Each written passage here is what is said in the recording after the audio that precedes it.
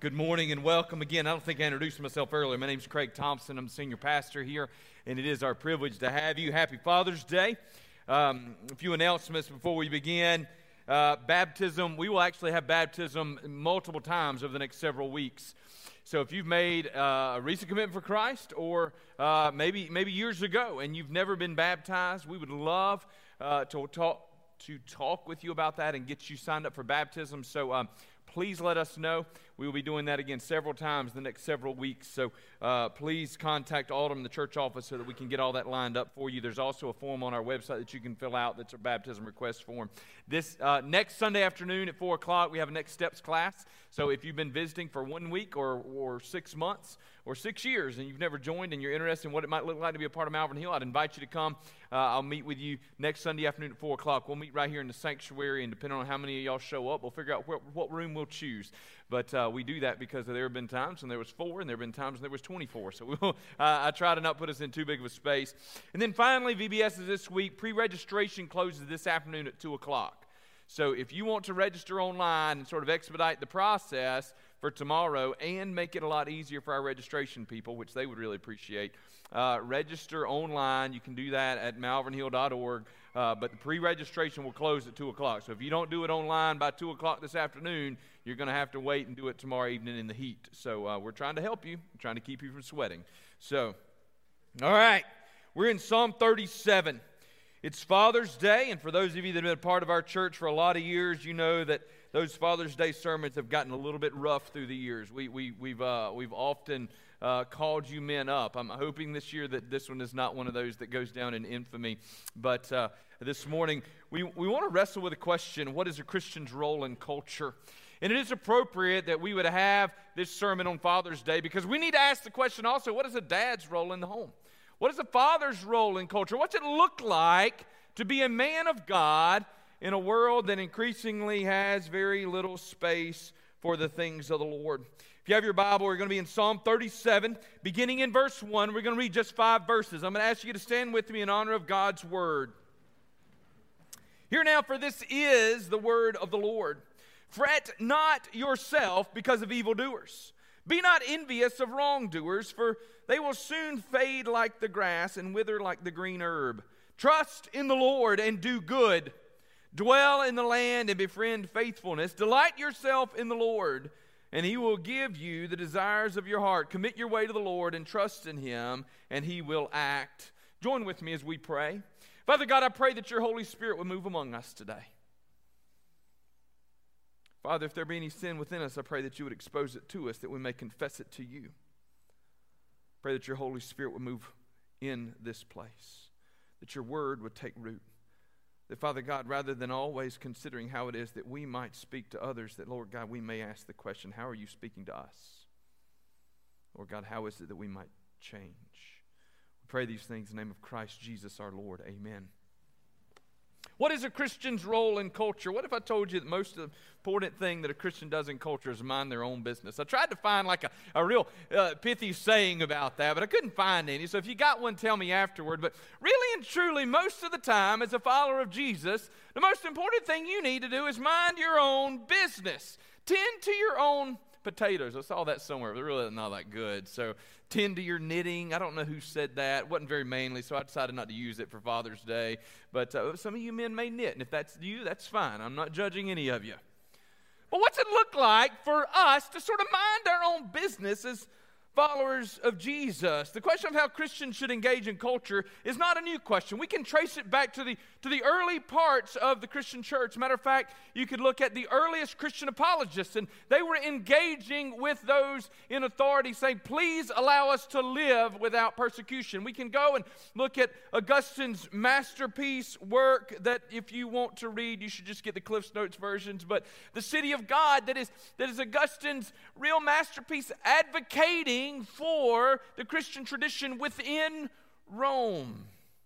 In 1951, H. Richard Niebuhr pointed out 5 ways that the church could engage in culture.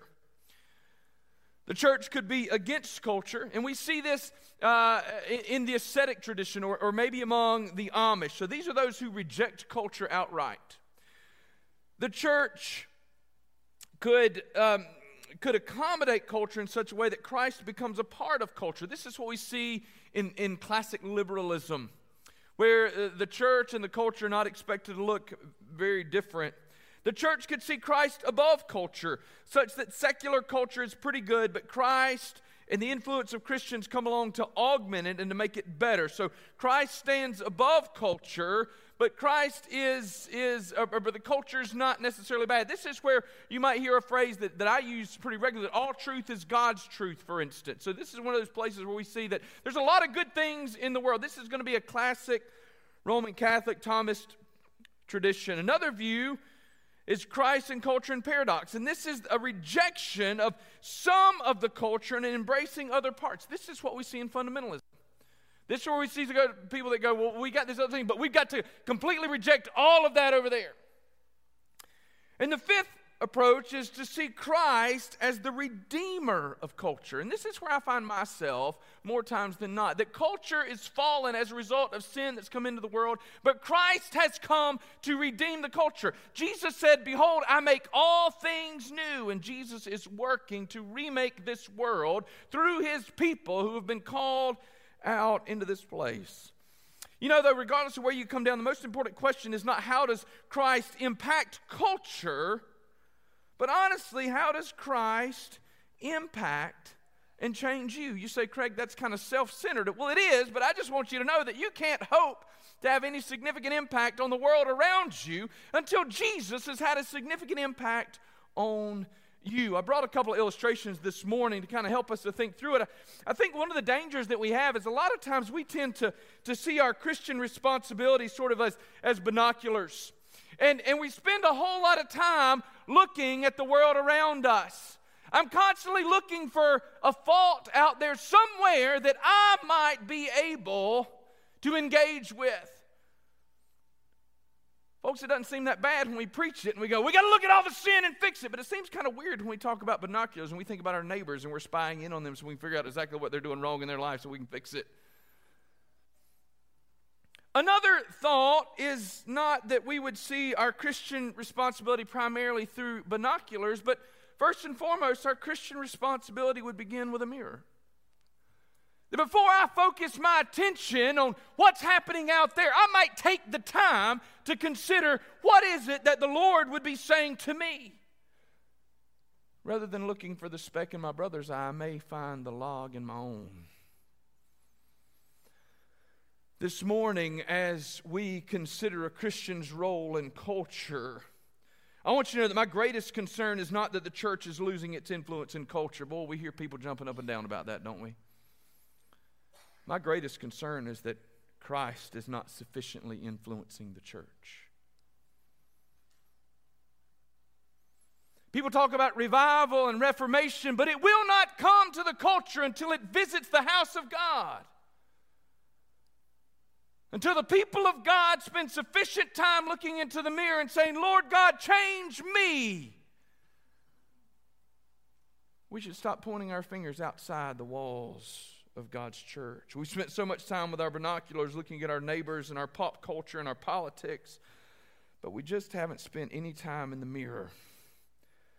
We're trying to preach to the culture, but I wonder how often we're actually allowing Christ to preach to us.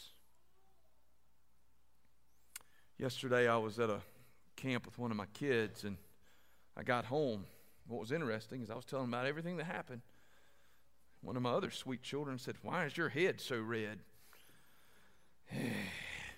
Let me tell you what happened. They said, well, your head is red.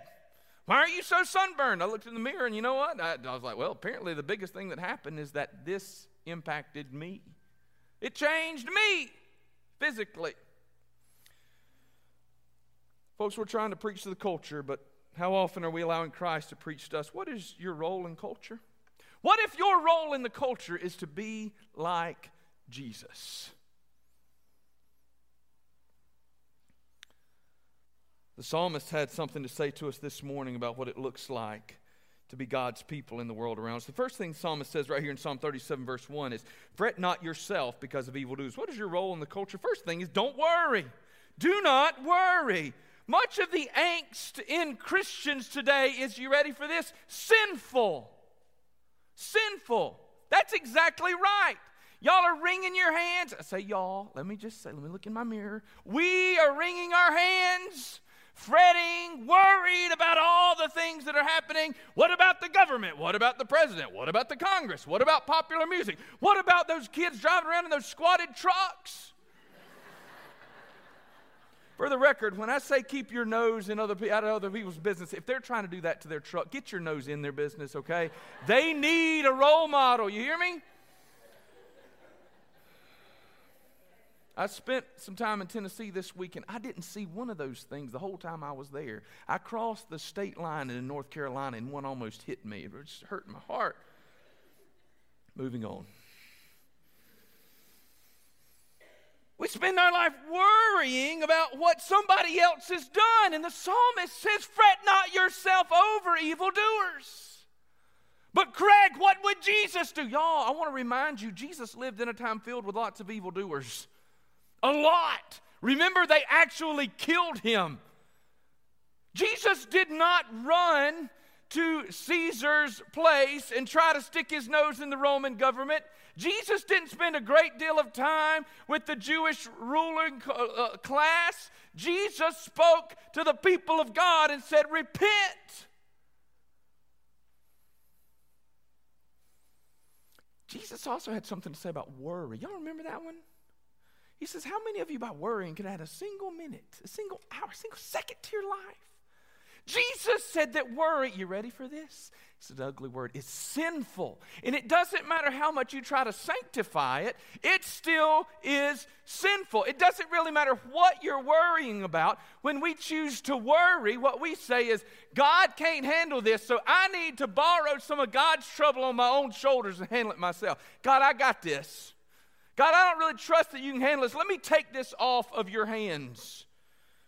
The psalmist says, fret not yourself because of evildoers. Be not envious of wrongdoers. He goes that far too, doesn't he? Don't envy those who are doing the wrong things. Let's be real ugly. If we spend enough time looking in the mirror, the bad thing about mirrors is this. Like on Sunday mornings, I get up. No one else is awake. I get up. This morning I woke up super early because some sweet angel in my neighborhood has cats. And those cats were fighting outside my window at 4:30 this morning, and I didn't pray for those people. I should. But then I didn't go back to sleep. I woke up, and truthfully, I woke up, I was burdened for this message this morning. But I get out of bed on Sunday mornings. It's dark everywhere. I go down, I get my coffee. But I'm usually in a hurry on Sunday mornings, and the good thing is, like I look to make sure that my hair is remotely in place. It's dark enough in the bedroom that I don't even know if my shirt is ironed when I put it on. So it's a real blessing to me. If I show up and I look like a wrinkled mess, I can plead the fifth. I had no idea. But if you spend enough time looking in the mirror, do you know what? You can find an imperfection somewhere. You'll find something that's wrong. You'll find that pore that's a little larger than the others. You might discover that something's out of balance. You spend enough time looking at the pictures that people take of you and you go, wait a minute, I remember this time last year I had more hair. I was cleaning up some pictures on my phone just yesterday, and I came across an event that we had done here at the church. Y'all remember several years ago we raised a whole bunch of money for Lottie Moon, and y'all put me in a dunk tank? Y'all remember that? Do y'all remember what it's like to have deacons who love you so much that they filled that dunk tank up with hot water? Carl Cambites, I still love you for that wherever you are. It was in December, and it was like a sauna. I could have lived in that dunk tank for a while, and I'm grateful. But I saw that video on my phone, and I saw me climbing up out of that tank. And I was like, look at that. Hadn't gained any weight. Good job, Craig. And then I turned around on the video, and I had this big, massive beard that was red all over. There was not one gray hair to be found. Y'all have done this to me. You're ruining me. You know, if you spend enough time staring into a mirror, you're going to find something that's wrong. Do you know that's why we don't like mirrors a lot of times? That's why it's a lot easier for me to fret and worry with the world out there, because if I turn that attention around, then guess what happens? I begin to notice there may be something in my own life that needs to be dealt with. People of God, hear me say this. Part of the reason that we spend so much time worrying about the world outside is because we're terrified that everybody's going to find out about the world that's inside of us. But revival begins at the house of God, among the people of God.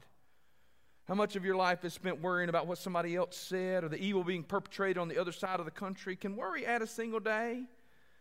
Folks, so often we worry about things that don't even concern us, that have absolutely no control over us and over which we have absolutely no control. Early in the pandemic, I actually fared pretty well through the pandemic. Some people really fretted and worried. I spent about a week and a half really concerned about it, maybe 2 weeks.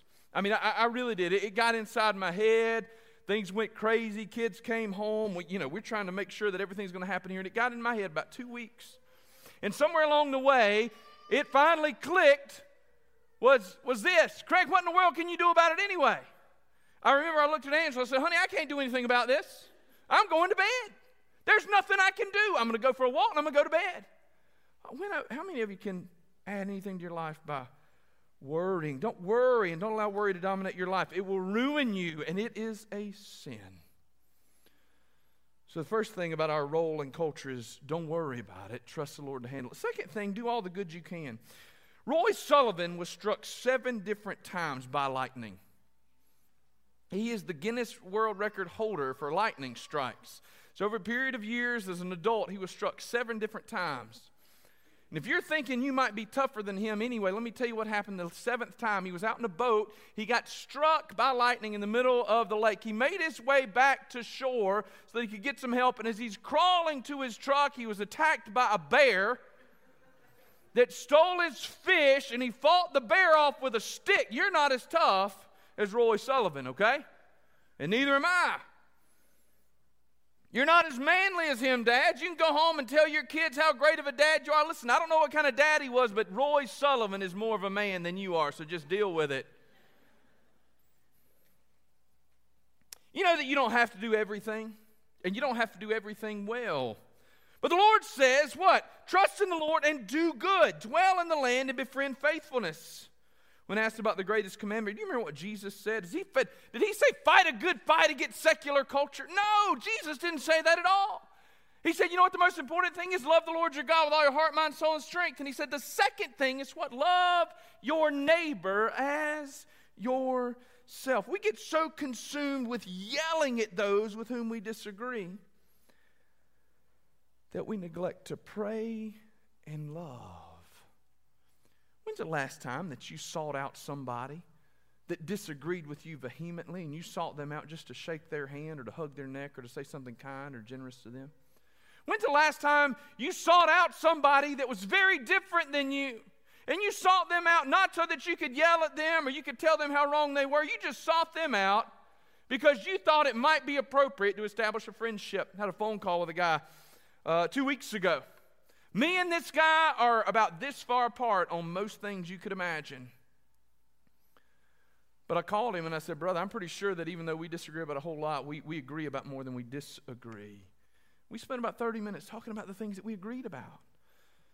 4 or 5 months ago, I did a podcast with one of my college roommates. He's an ordained Presbyterian USA pastor down in Charleston. He's also a doctor. We had a long-ranging conversation about all the things that we disagree about. And we disagree about a lot of things. Politically, he's far left of me. Theologically, he's far to the left of me. But you know what? I love him. And if he calls me today and says, I need you, I will drive to Charleston as soon as I finish here because he is my friend. I still remember that I was the first person he told after he got his wife's engagement ring. I cherish that moment in my life. He and I disagree about so many things in the world.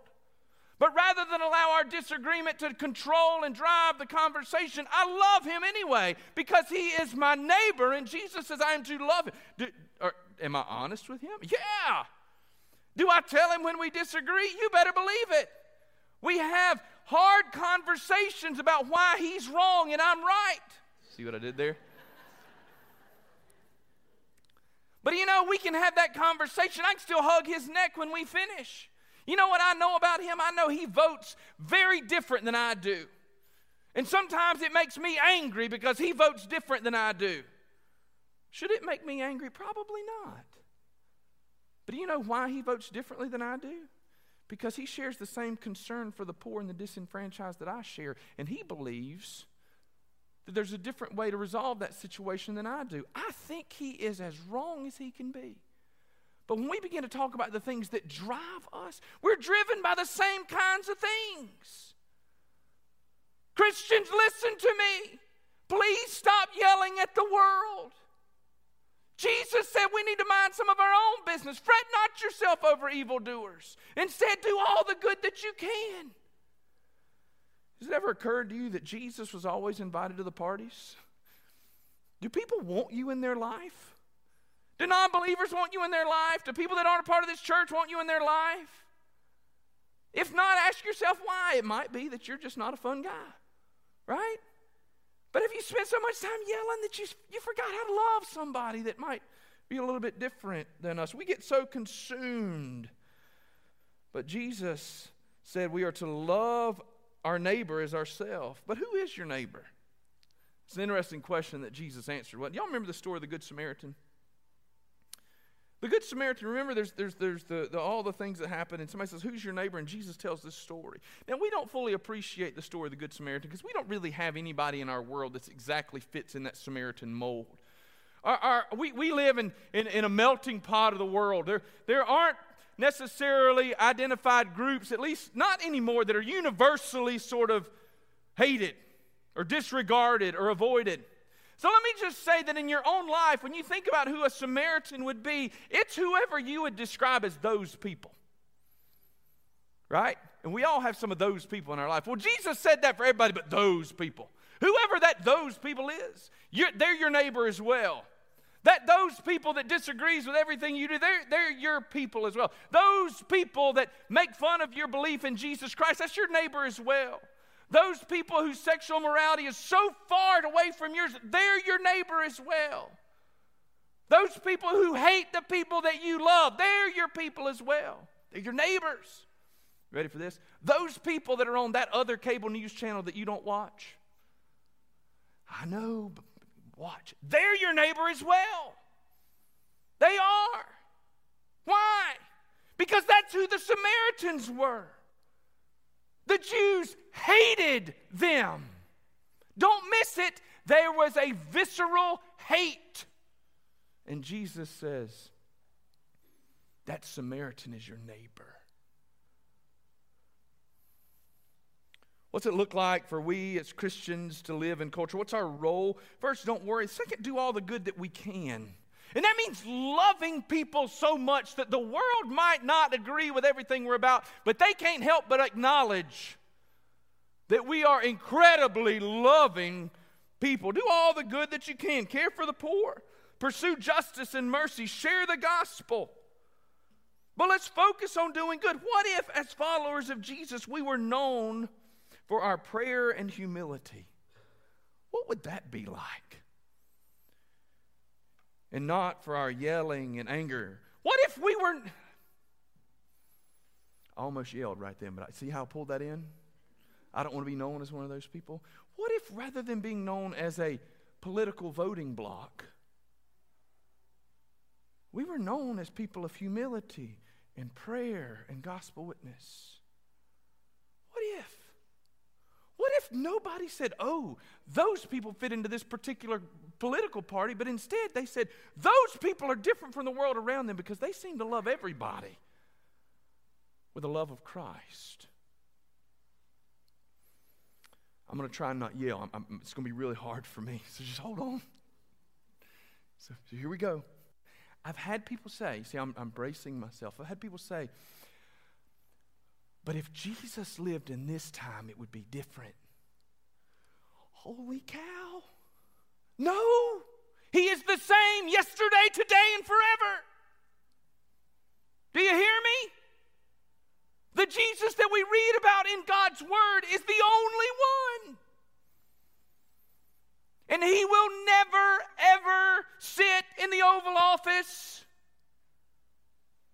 He came to transform the world. And He died on the cross to do that. Because His primary goals were never political or sociological or cultural. His primary goals were the salvation of men, women, boys, and girls. He's bringing his kingdom. And he's invited us to be a part of it. In other words, what if we spent time removing the log from our own eye rather than the speck from our brother? I love that. Like, how many of y'all are hunters? Raise your hand. Okay, now watch. I want you to look around. You see all those people? They're gear junkies. Just they don't have to tell you they are, okay? All of us are. We all love our toys. How many of you fishermen are in here have gotten more toys than, yeah, I know. You got 437 fishing rods. And I know how y'all are. Y'all are like that. But you know the great thing about it, I love binoculars. Like they stay in my truck. Please don't break into my truck and steal them if you're watching online. And if you do, I'm sure somebody here will replace them with a nicer pair, right? Amen? Amen? Anybody? Please? Somebody? All right. But, inevitably, every year during deer season, this will happen to me. I will pull out my binoculars to watch something, okay? And it'll be something way off. I hunt across this field pretty regularly. It has some hawks that work it and hunt for rabbits and mice in there. And I'll be totally honest, I can sit across this field and get so consumed watching these hawks come in and out. Inevitably, I have sat there with my binoculars and watched a hawk only to be scared and realize that there was a deer standing beside me while I'm looking off at something in the distance. I'm not the world's best deer hunter, in case you couldn't tell. It's my ADD. In other words, I'm pretty good at finding that speck over there, but sometimes the log walks up beside me and I don't even see it. Do all the good you can. A lot of the good that we're going to do is going to be the good that's right around us. And we're going to need to put our binoculars down and stop looking for everybody else's problems. We're going to need to look in the mirror and say, Lord God, show me what I need to change about me so that I can make a difference in the world around me. That's part of our role in culture. Do all the good that we can, all of it. And look, what about all the good you can't do? We just got to be okay with that. We can't fix it all. Roy Sullivan is manlier than you. He accomplished more. He got struck by lightning 7 times. You're not going to pull that off. God's called you to be right here and do all the good that you can. Third, this morning, delight in God's goodness. Delight in God's goodness. Psalm 37:4, delight yourself in the Lord and he will give you the desires of your heart. Delight. Do you see that? Christians are supposed to be happy. Christians are supposed to be happy. We follow the Lord not out of drudgery, but out of joy. What happens when we delight ourselves in the Lord? He gives us the desires of our heart. Folks, this isn't a prosperity gospel message. And first, I'm not yelling. When a verse doesn't say what I want it to say, we don't just ignore it because it doesn't fit within my theological spectrum. We go, oh, maybe my spectrum is wrong, or maybe I've misunderstood that word. This is God's word. And he says, delight yourself in the Lord, and he will grant you the desires of your heart. So first off, delight, be joyful, enjoy Jesus, and he will grant to you the desires of your heart. Why? Because when we delight in him, he changes us. Angel and I just celebrated an anniversary on Friday.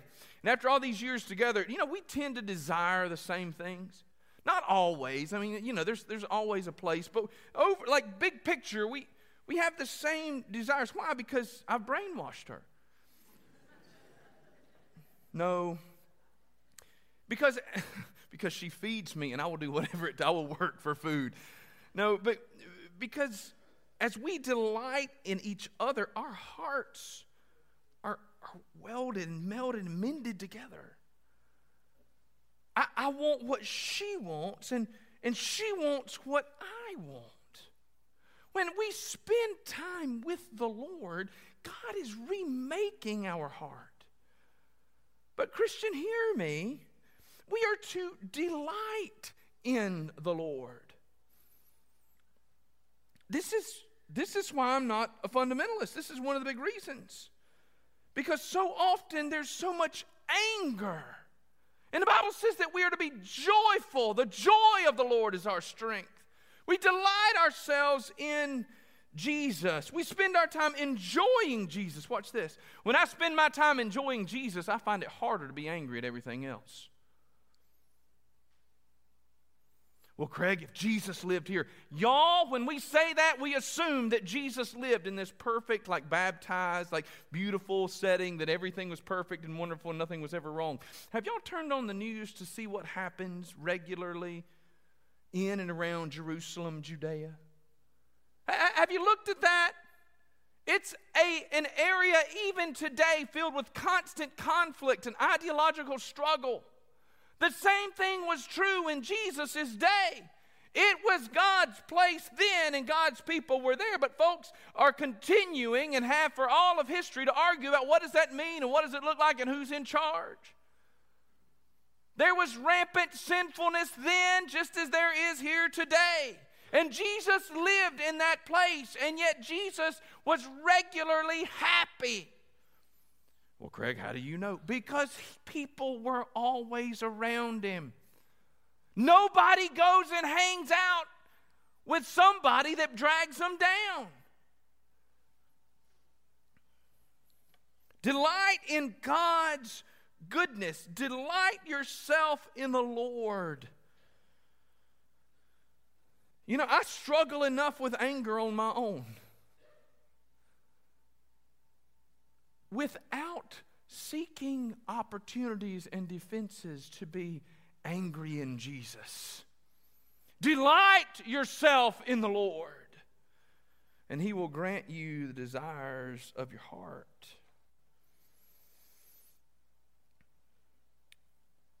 What is a Christian's role in culture? I'm really not trying to be funny when I say that more than anything, it's just mind your own business. There's going to be opportunities and responsibilities for us to speak prophetically into culture. But it's not every day. And folks, beyond the opportunities to speak into culture, we just don't need to be constantly angry because the culture doesn't look the way I want it to.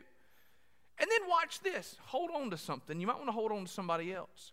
What you want the culture to look like might not be what God's vision is for the culture. There's a whole lot of people that want to run back to Mayberry because it was such a good time back then. It wasn't unless you were middle-class white American. What do you want the culture to look like? What's it look like when Jesus shapes our culture? We might be less angry. We might be less polarized. We might find a way to love our neighbor as ourself. We might look a lot like Jesus. In conclusion, really the question comes down to this: where are you focused? When these are my primary tools of Christian engagement, all I see is everybody else's problems. All I see is everybody else's mess. All I see is everybody else's business. We have, our house faces the road. Obviously, we have neighbors across the road. Sloan is a nightmare with a flashlight. Have y'all ever hunted with a kid in the dark or just been in the dark with a kid with a flashlight? You know how a kid talks to you with a flashlight like this?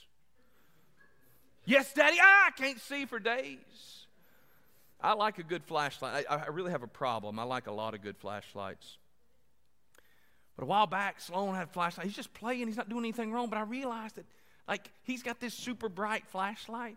And what he's actually doing is shining it into the neighbor's house across the road. I said, dude, you got to stop. They're going to arrest us. What am I doing? Just imagine if they'd have looked out and Sloan's holding the flashlight like Brooklyn's there with the binocular. Angela's standing there with the phone. Did you get him yet? I'm sorry, honey, wherever you are.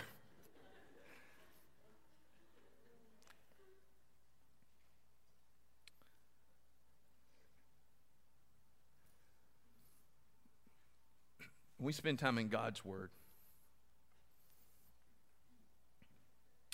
It has a way of refocusing us. Are you using these binoculars and looking at the world around you and saying, I caught you? Or have you found your vision adjusted just a little higher? Perhaps asking, Lord, how now shall we live? This week you're going to read Psalm 51, which teaches us what the Lord desires of us. A broken and a contrite heart.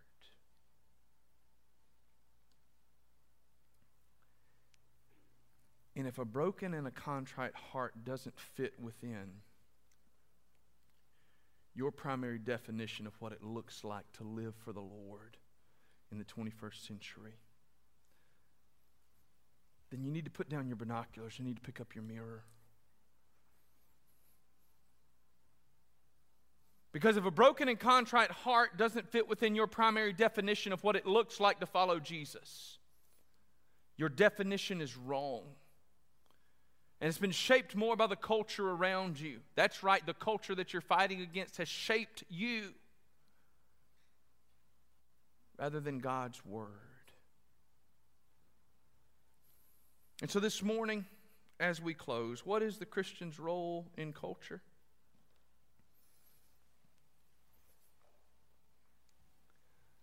The Christian role in culture is to look like Jesus. It's to look like Jesus. To act like Jesus. To speak like Jesus. Do you?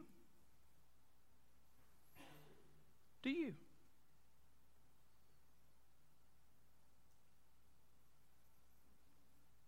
Jesus was a friend of sinners. He was an enemy to the religious establishment.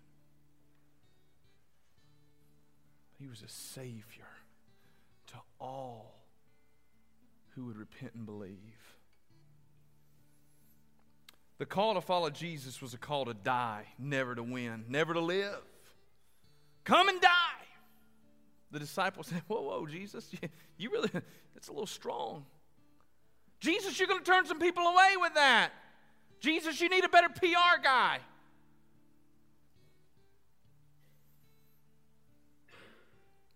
It's a funny thing, Jesus was only concerned with his relationship to the people around him.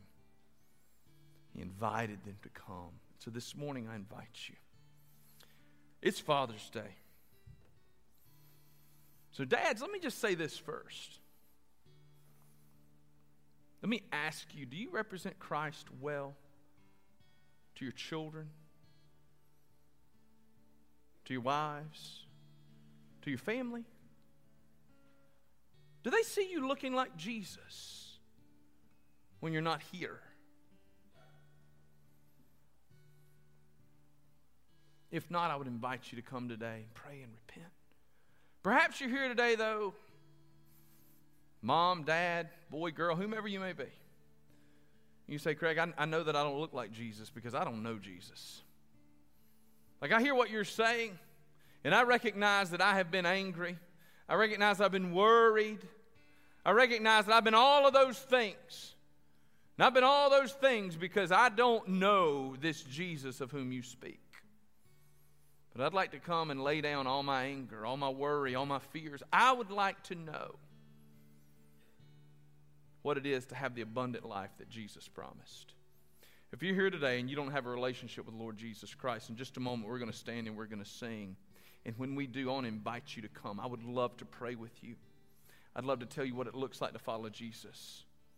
Perhaps you'd like to come and just pray today. Probably should have preached this sermon like, the end of November.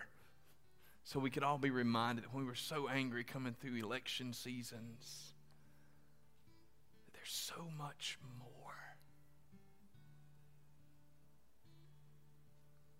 Would you give it to Jesus today?